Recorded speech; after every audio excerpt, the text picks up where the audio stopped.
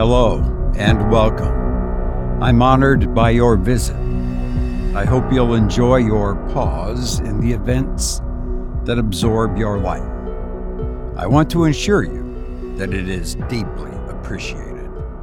I'm Robert Crandall, and this is Short Stories with an additional S on the word stories. That's how it's listed in iTunes and other directories, and that's how you'll find it. We're also, as well as iTunes, we're on iHeartRadio, podcast directory, some others I can't think of now. But we're on a lot of them, Stitcher and many others. So however you found us, thank you for finding us. And as I say, it is greatly appreciated. This is a production of adventuresinaudio.net. That's where our website and all the stories are as well. And as I have said before, I'm a big fan of spoken word entertainment.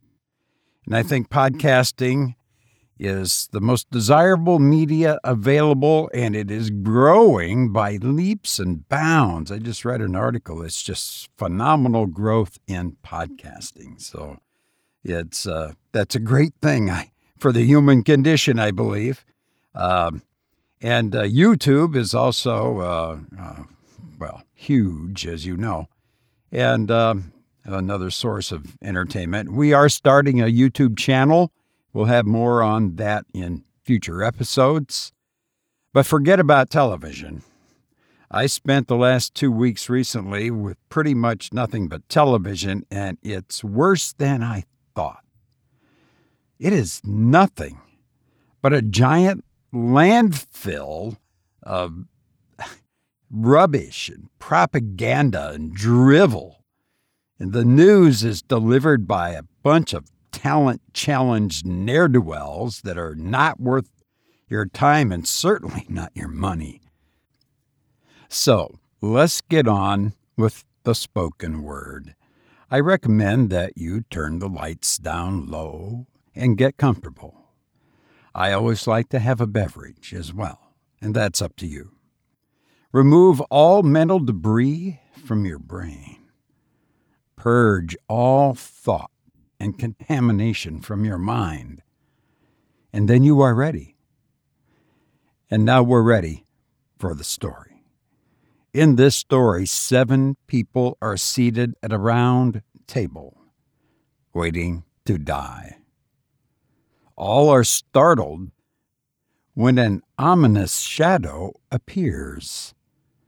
Let's listen to Shadow, a parable by Edgar Allan Poe.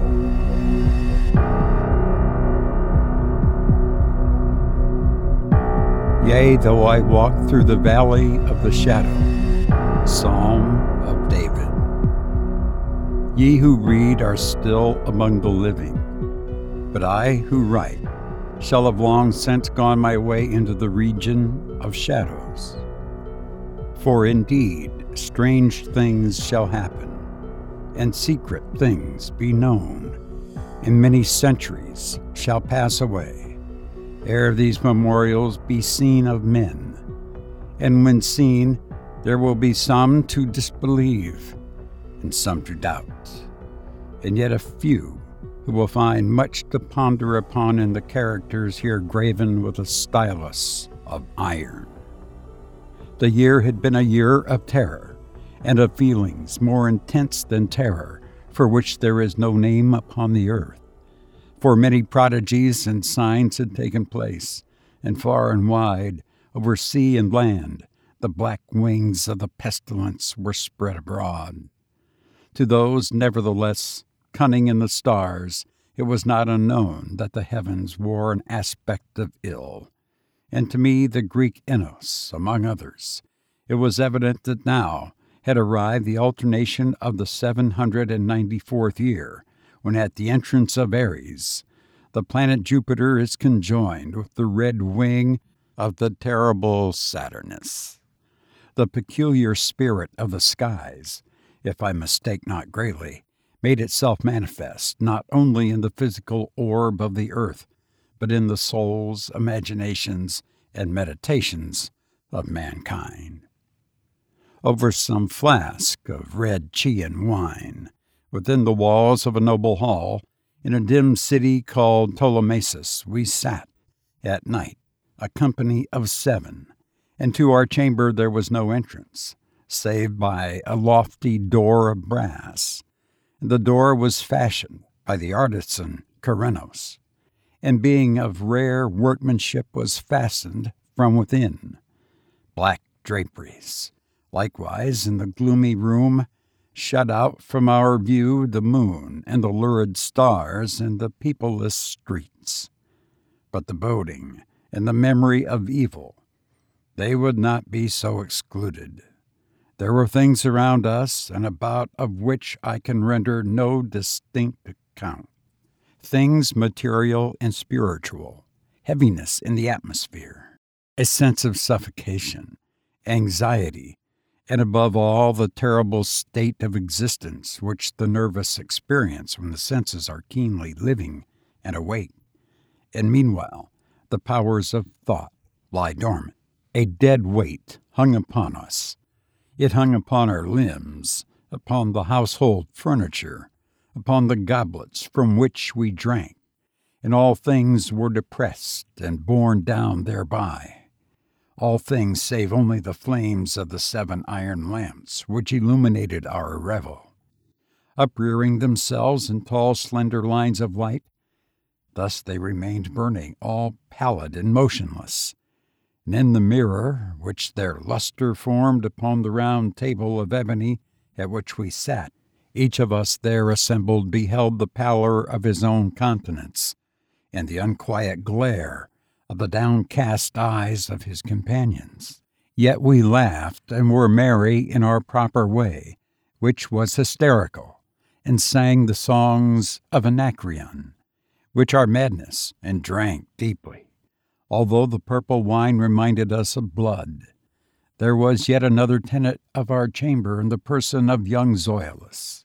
Dead, and at full length he lie enshrouded, the genius and the demon of the scene.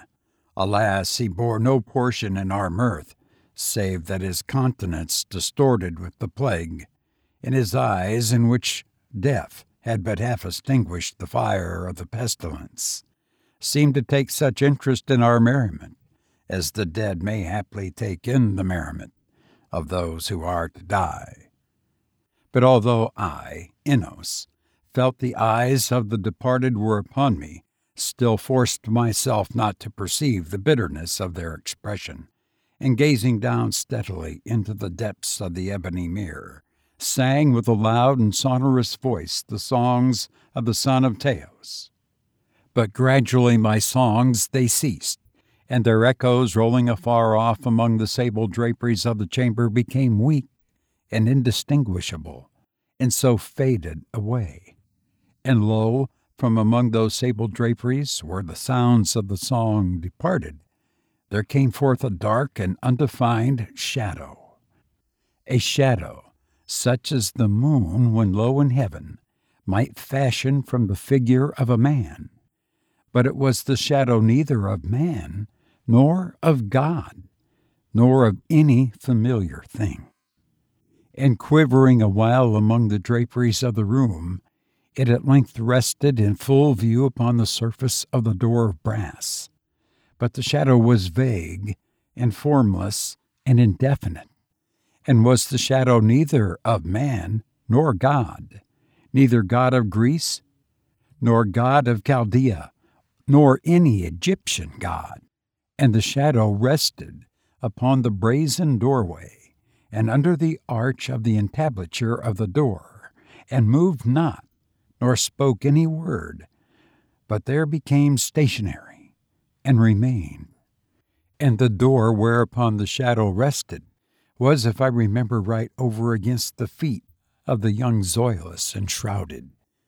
But we the 7 assembled, having seen the shadow as it came out from among the draperies, dared not steadily behold it, but cast down our eyes, and gazed continually into the depths of the mirror of ebony.